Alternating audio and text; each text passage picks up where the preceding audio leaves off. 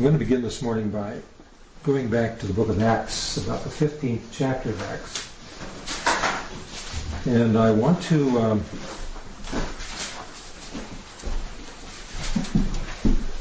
see this morning if we can review something that is so important to us. Absolutely essential, but it's so easy to lose sight of. I find myself losing sight of this. And I can't tell you how many times in my life I've had to come back to this very same point. It seems as if relearn this over again. It's as if it's one of those things that, one of those things you view that it looks one way, the old woman and the young girl, for example. It looks one way to one, it looks another way, and then you see it, and then you don't see it. And you have to come back and have somebody point it out to you again, and then you can see it for a few minutes, and then you lose sight of it. So those little exercises in perception that you see in school. Now, I want to go back to Acts chapter 15, and there came a point when Paul and Barnabas had a conversation, and Paul said to Barnabas, and this is after they had their first missionary journey throughout all of Asia, and they had established various churches in different cities.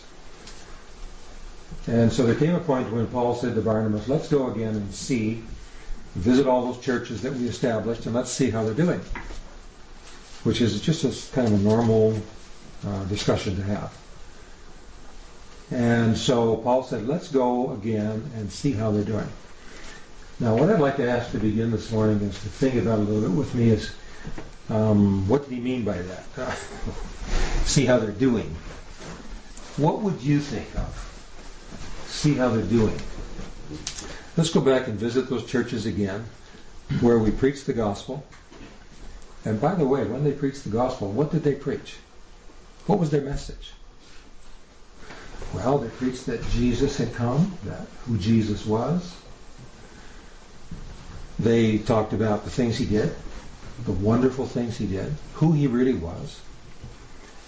They preached that he had died on the cross in fulfillment of all the Old Testament prophecies that predicted that he would die that way, that he would die as the Lamb of God for the sins of the world, and that if they would come into a right relationship with God, they must believe and accept that sacrifice that Jesus had made for them. But there was more to what they preached than that. So when it came then, if I would ask you, let's go back and ask and see how they're doing, then the kinds of things that would come to my mind right away and see how they're doing is, I would think right away about behavior. How are they doing? How are they living? How are they walking? How are they behaving? Are they living the same as they used to live before we went there? Or have they been changed? Now, we have a tendency to always think in terms of behavior. But the gospel doesn't deal with behavior first. Now, the Old Testament deals with behavior first. In the Old Testament, we find God manifesting himself, revealing himself, and he delivers his laws to the people. The Ten Commandments really is the summation of God's moral law. And then people are obliged to live and to walk according to those laws, to obey those laws. Not to steal, not to kill, not to covet things that belong to other people. Basically the Ten Commandments. To love God with all their heart, soul, strength. But then they found, as people found, that they weren't able to do those things. As much as they would like to, there was something in their natural abilities that prevented them from actually doing the things that they wanted to do. So somebody said, I'm going to love God supremely. I'm going to love God with all my heart, with all my strength. I'm just going to love God supremely. That's a wonderful thing. Put God first in everything I do. And put myself subordinate to God in everything I do. That's what I'm going to do. And that lasts for about 24 hours. Until a person realizes after, I've been putting myself first. I want to put God first in everything, but I'm really not doing that. I'm putting myself first. I'm selfish. Something in me is preventing me from doing the thing that I want to do. So when the apostles went and established those churches in all of Asia, and they preached the gospel. They didn't preach just the Old Testament, but they preached the New Testament. And the New Testament means a new covenant, a new way in which God communicates himself to human beings. And so this is what I want to do this morning, is to review with you a little bit of this. And so I'm suggesting to you that when Paul and Barnabas then, if they would go back and revisit all of those churches that had been planted, what they would be looking for would not be primarily just behavior, but they would be looking for what changes behavior. Let me say that again. They wouldn't be looking just at behavior, but they would be looking at what changes behavior. I find myself to be very honest. Let me just be really honest with you. Sometimes I find myself looking and viewing and assessing circumstances and events, and I find myself being very dissatisfied with what I see. I find myself being dissatisfied sometimes with decisions that I see made. I sometimes say to myself, I don't think that's a right decision. I don't think that's proper. I don't think that's right. Now, I don't go around voicing all my opinions, because that's not the way we operate in the New Testament church.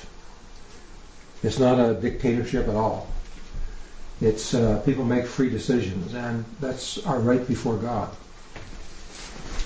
But then when I come to a place where I'm coming to this morning, I find myself challenged not to think about it that way, but if I find then that there's something wrong with behaviors or something missing in the decision-making process, or if I see fellow believers making decisions that are not wise, for example, and I can see that they're not wise, then what I have to do is I have to realize, well, where do wise decisions come from? You see, wise decisions do not come from somebody standing in front of people and telling them what they should do and how they should live.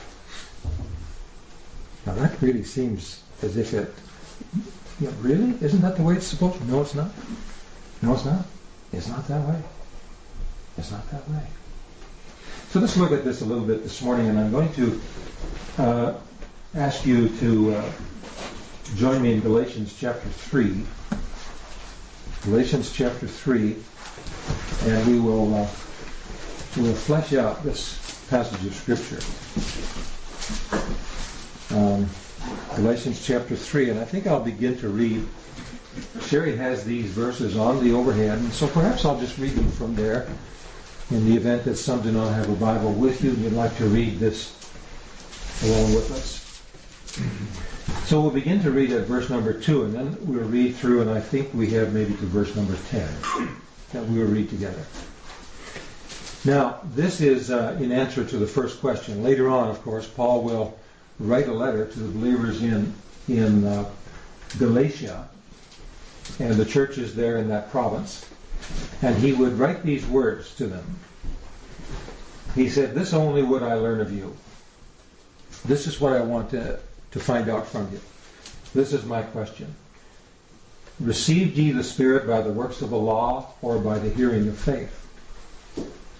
How did you receive the Spirit, he said. How did you receive the Holy Spirit? This is what I want to know from you. Answer me this question. How did you receive the Holy Spirit? Did you receive the Holy Spirit by obeying all the laws, the Ten Commandments and the laws of God found in the Old Testament? By the works of the law. Is this how you received the Holy Spirit? Were you faithful in your life and you fulfilled all the commandments of God? You did everything right before God, and as a payment for doing everything right, then did God give you the Holy Spirit because you were a good boy or a good girl? Did He give you the Holy Spirit as a payment for your good deeds that you did? No. No. Well, how did He give you the Holy Spirit? This is what he's asking them. This is what they would do when they went back to those churches to find out how they were doing, is they would ask them these kinds of questions. They would take them right back to the very beginning when they preached the gospel to them. And they would tell them that to satisfy God and to be right before God, it wasn't based on the things that you did out of your own strength and your own energy, but it was you had to come into faith, and you came into faith by hearing God's word in your heart, inside. The wisdom to make the right decisions came from there. The ability to obey God's laws came from there.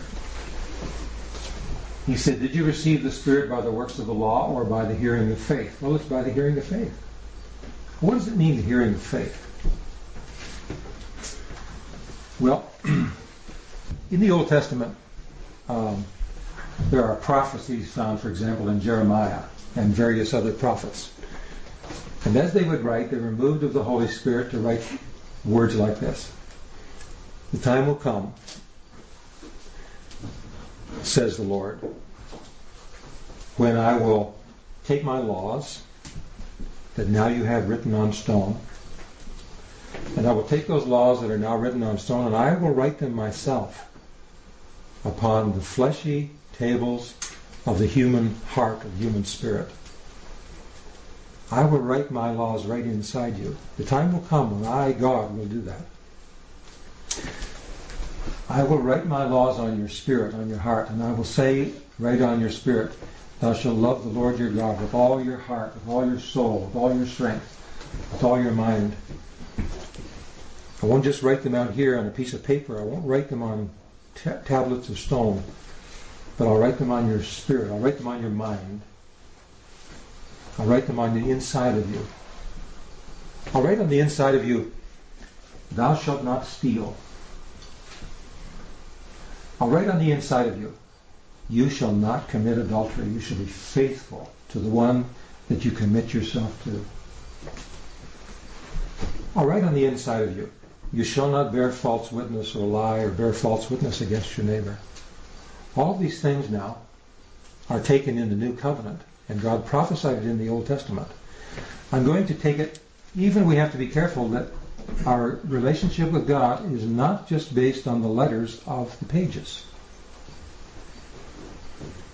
Now there are words on these pages, and we believe these words to be God's word to us, and they are. But you know that inside these words is spirit, inside these words is life, inside these words is a spiritual dynamic that is intended to be registered or written inside of you and inside of me. So we know it not just because it's written here and try to obey it because it's written here, but we know it because it's written inside of us, and we obey it because it is the driving force of our life, and it becomes actually a new life, and we receive a heart transplant, spiritually, a spiritual heart transplant. That's what he's writing to these people in Galatia. This only would I learn from you. This is the only question I have for you. Did you receive the Spirit by the works of the law, by doing everything that you knew to be good, or by the hearing of faith? It is in this process described as the hearing of faith, this phrase, the hearing of faith, that God's Word is written upon the heart. Let's go on to the next verse. Are you so foolish, having begun in the Spirit, are you now made perfect by the flesh? I mean, you began this life because the Holy Spirit wrote God's laws upon your interior life, and now are you going to walk and live your life every day based on your own strength? Let's just pause for a moment and ask you a question. How many of you are... let me just ask the younger ones. How many here have kind of some summer employment that you're engaged in? Anybody? Summer jobs? Yeah. All right. Good. Good. Let me ask you this question. How many here, or I should use this, how many of you are getting paid in advance? The person that you're working for says to you, on Monday morning, okay, now here is a certain sum of money. I want you to work for me this week. Here's your money in advance. How many? How many are getting paid after you finish your work for your week? How many?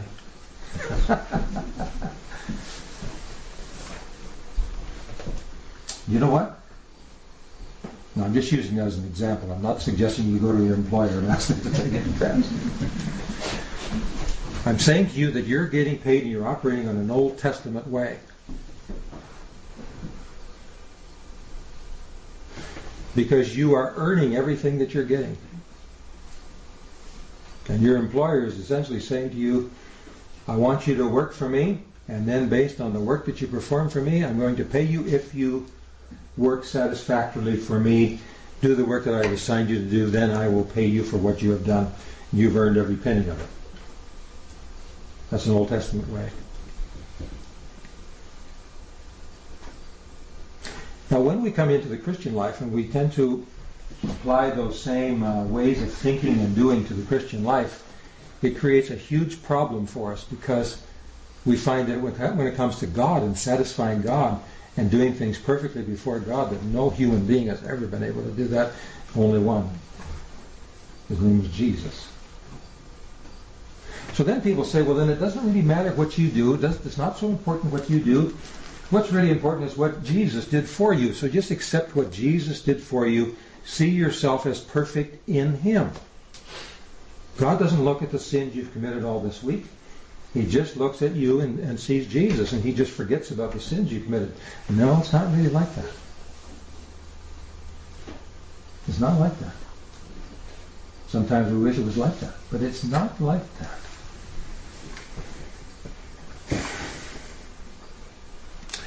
God doesn't give any Christian a license just to go out and live the way that person has always lived and expect to be saved in the end. I'm going to be bold enough to say this morning that that's bad teaching. Well, then where is the truth in all of this?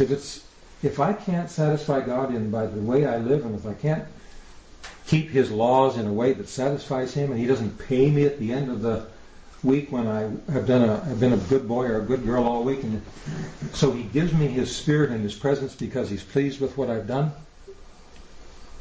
then how does it work? God comes to you on Monday morning, spiritually speaking, and He pays you Monday morning. And He pays you and me Monday morning. I'm using this figuratively. You understand what I mean. On Monday morning, God comes to you and me, and He says, here am I. I'm here with you this morning, and I'm giving you of my Word. I'm giving you my Spirit. I'm energizing you. I'm giving you a brand new life. And here this morning, Monday morning, I'm writing my requirements for you on your conscience, on your consciousness, on your spirit, on your mind. And I am giving you in this, and I'm giving you faith. Faith comes by hearing my word. This is my word to you. In this comes faith. But without this faith, you can't please me. And based on what I give you Monday morning now, I'll give you an ability, I'll give you an inclination, I'll change your will, I'll change your want to. I'll give you a power to do what I want you to do. But listen, my loved one, the power or the ability to do this week what I want you to do this week does not come from you. It comes from what I'm giving you. Do you understand what I'm saying to you? It doesn't come from you. It comes from what I'm giving you and putting into you. Next week it'll be the same thing. And so here is my payment for this week. I'm giving it to you first before you've ever done anything. Because if I don't give it to you first, you won't be able to do it. I'm giving it to you first. I wonder what that'd be like if people started to pay their employees first. Oh, I'm just thinking out loud. What I want to do is I want to show the difference. See, the kingdom of God or the kingdom of heaven is not like the kingdom of men. It's not like it at all. And when we try to apply the principles of this world to the things of God, we end up with religion without any of God's power. Let's go on and read the next few verses. He said, have you suffered so many things in vain, if it be yet in vain? He therefore that ministereth to you the Spirit, and worketh miracles among you, doeth he it by the works of the law? Does he do it by the works of the law or by the hearing of faith? Well, the answer is he does it by the hearing of faith. See, when you get into this area of the ministry, this is the New Testament ministry of Jesus Christ that we're reading about, where the Holy Spirit writes God's laws on the interior lives of human beings. And as a consequence of that, there are great things done. Souls are won for the gospel. Miracles happen. healings occur. Great things occur in this. I'm just going to pause there, Sherry, with that. And then I want to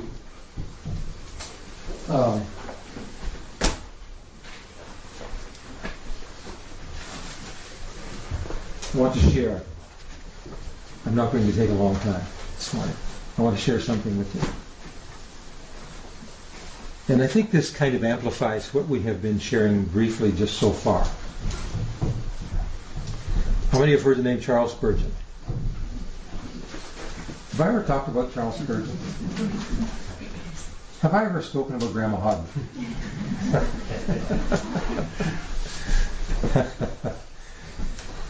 There's a big difference probably between Charles Spurgeon and Grandma Hodden, but there's a great similarity between the two at the same time.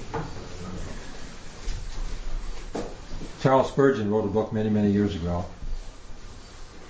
Charles Spurgeon was, of course, in England, lived in England all his life, and he was a preacher in England. Charles Spurgeon was known as the Prince of Preachers. When it came to going and listening to preachers,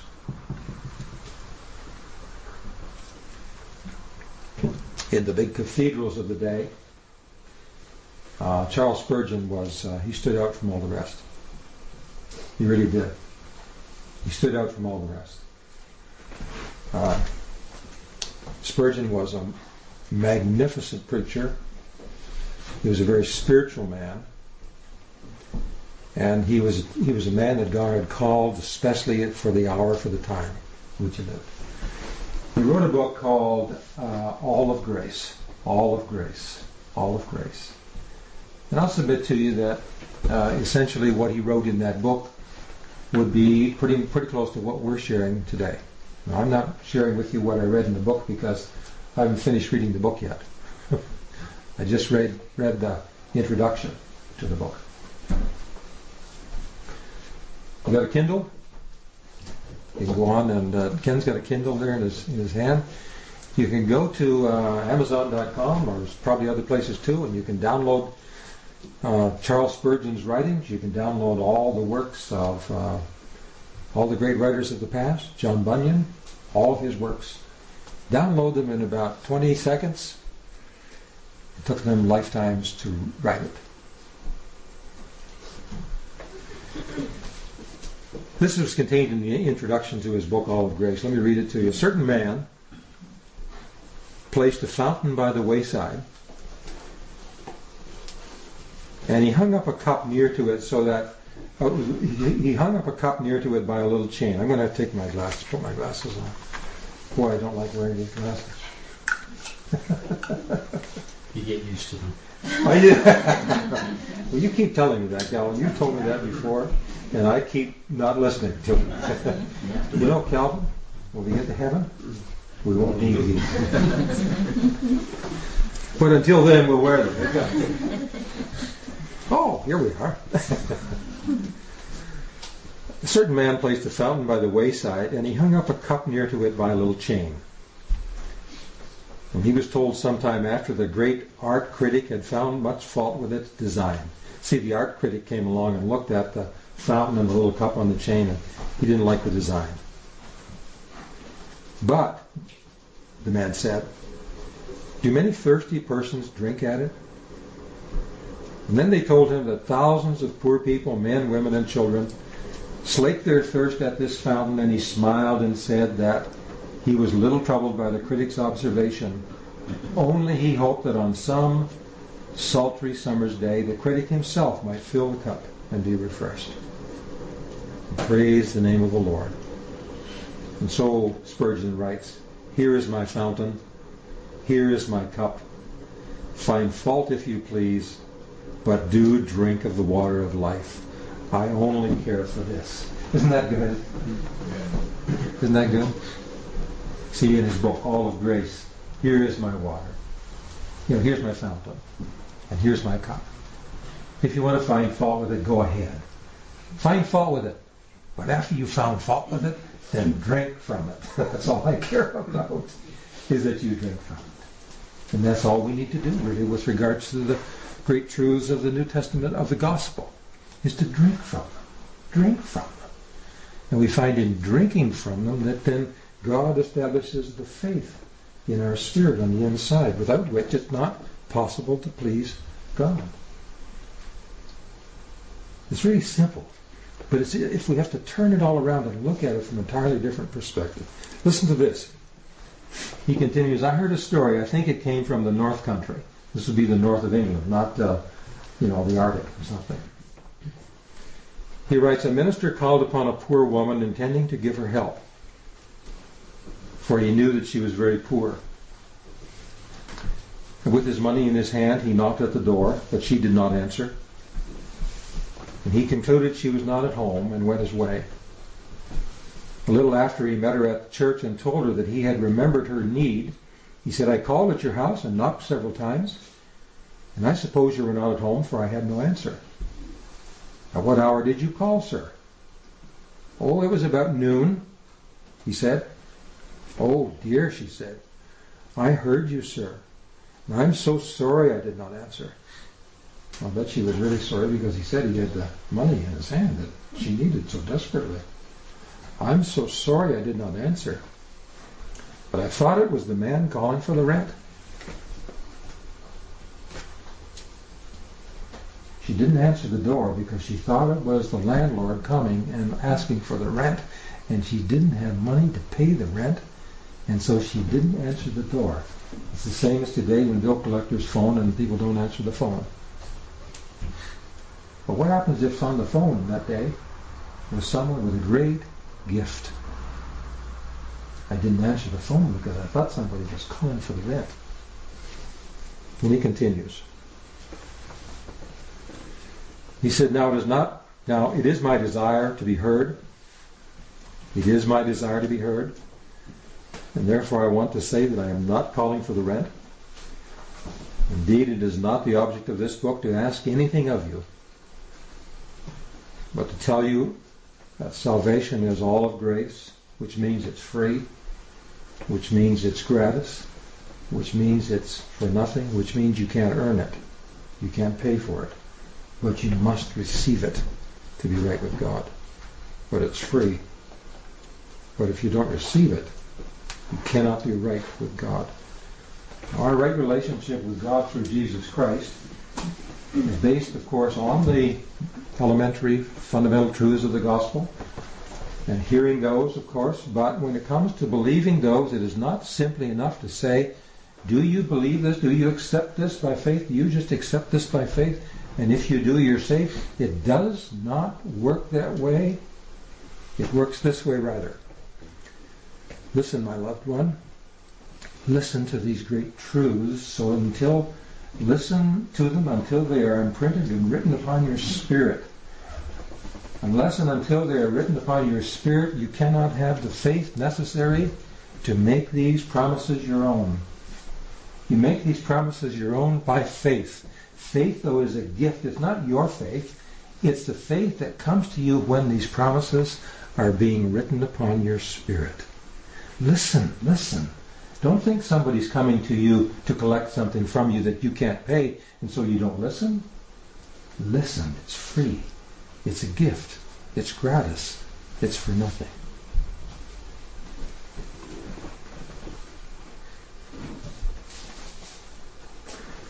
I just have one other passage I'd like to read. It's, maybe you join me with it in Acts chapter 1. Now I'm going to just ask Ruth if she'll come and play the song she has chosen for us. I'm going to read the first 8 verses of Acts chapter 1. And if you don't have your Bible in your hand, then just please listen to them carefully. And as I read them, I'm going to ask you this question again, the same question Paul asked the believers in Galatia.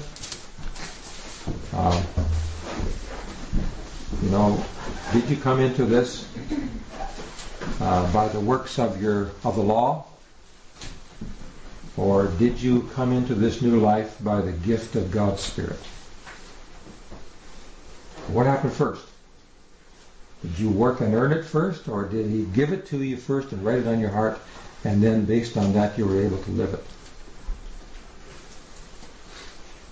It says, the former account I made, O Theophilus, of all that Jesus began both to do and to teach until the day in which he was taken up, after he, through the Holy Spirit, had given commandments to the apostles whom he had chosen, to whom he also presented himself alive after his suffering by many infallible proofs, being seen of them during 40 days, and speaking of the things pertaining to the kingdom of God. Being assembled together with them, he commanded them not to depart from Jerusalem, but he had previously told them to go to all the places of the then known world and to proclaim the gospel. They knew that they were commissioned to preach the gospel. They knew that. But now, he is saying to them, not to depart from Jerusalem, but to wait for the promise of the Father, which he said, you have heard from me. For John truly baptized with water, but you shall be baptized with the Holy Spirit not many days from now. Therefore, when they had come together, they asked him, saying, Lord, will you at this time restore the kingdom to Israel? And he said to them, it is not for you to know times or seasons which the Father has put in his own authority. But, I'm going to just close with this verse. But Jesus said to them, but you shall receive power. And the word power here means you shall receive ability. You shall receive efficiency. You shall receive might. And what essentially he's saying to his disciples is, you will receive all the ability and the efficiency and the might that you need to do the things that I've called you to do. And he'd say the same thing to you. And to me. I've called you to do certain things. I have not called you to live in sin and expect to be saved at the end. I've called you to live a holy life, a pure life. I've called you to obey my laws. But I've called you to do all those things through the gift that I will give you, and not through your own strength. Do you see the difference? I pray we all not only see the difference right now this morning, but that we continue to see the difference here. There's a huge difference here. I remember the first time I came to see this. And prior to that time in my own life, I just said, I'd like to be a Christian, but I could never live the Christian life. Do you know there are a lot of honest people in this world who would say, I could never live the Christian life, because they know that it's not okay to live wrong and call yourself a Christian. They know it's not right. They know that's not right. But they're honest enough to say, but I can't live that life. And I'm not going to pretend that I can when I can't. And I'm not going to call myself something I'm not. And I'm not going to call myself a Christian when I am not a Christian. And I'm not a Christian because I can't live that life. That's what I said.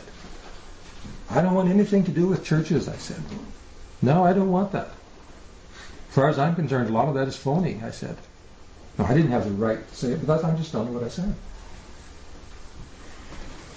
And then in my searching, I came one day to this very place where I began to see this for the first time, that it was possible.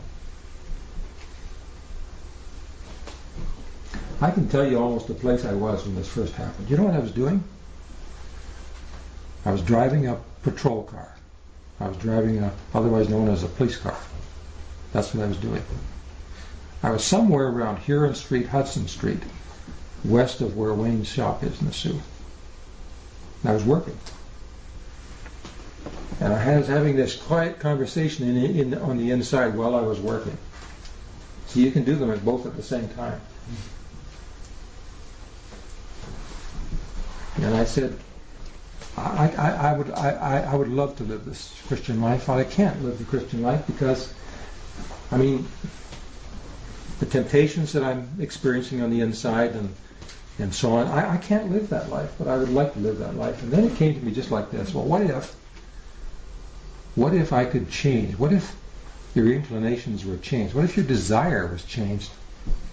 What if those things What if there was a complete transformation on the inside of you so that the things that you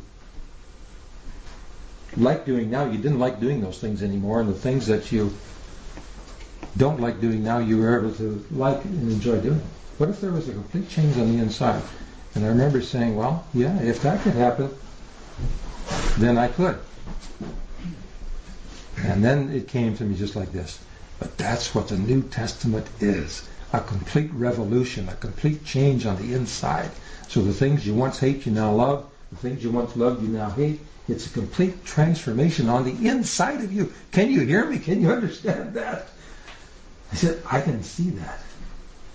And I said, if you can do that, I could live it. I didn't know then that I was actually parroting and being spiritually taught what was contained in Galatians. I didn't know it then.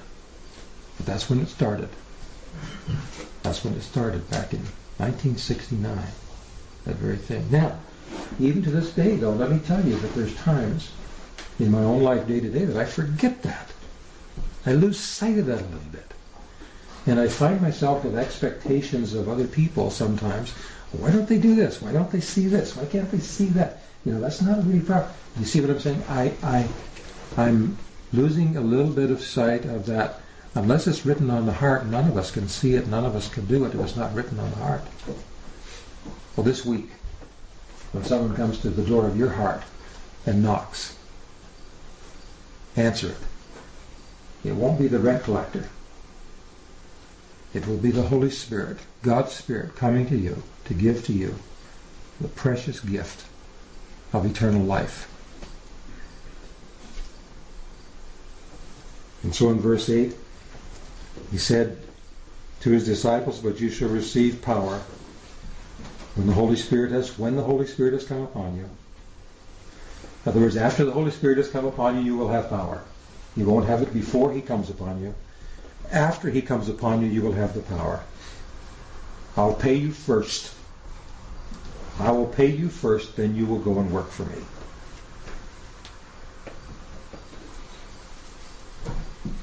And you should be my witnesses to me in Jerusalem, and in all Judea, and in Samaria, and to the uttermost parts, or to the end of the earth. Even so, Lord, we appreciate and love your word. We appreciate and love you, because you are the Word made flesh. Write yourself. Imprint yourself upon our heart. When we talk about writing the Word upon our heart, we're not just talking about writing abstract ideas upon the human mind. We're talking about nothing less than the writing of Christ himself, the imprinting of himself upon the human spirit. And with that, all things are possible to us. We can be whoever he's called us to be with that. And that's the only way. Ruth has a song for us.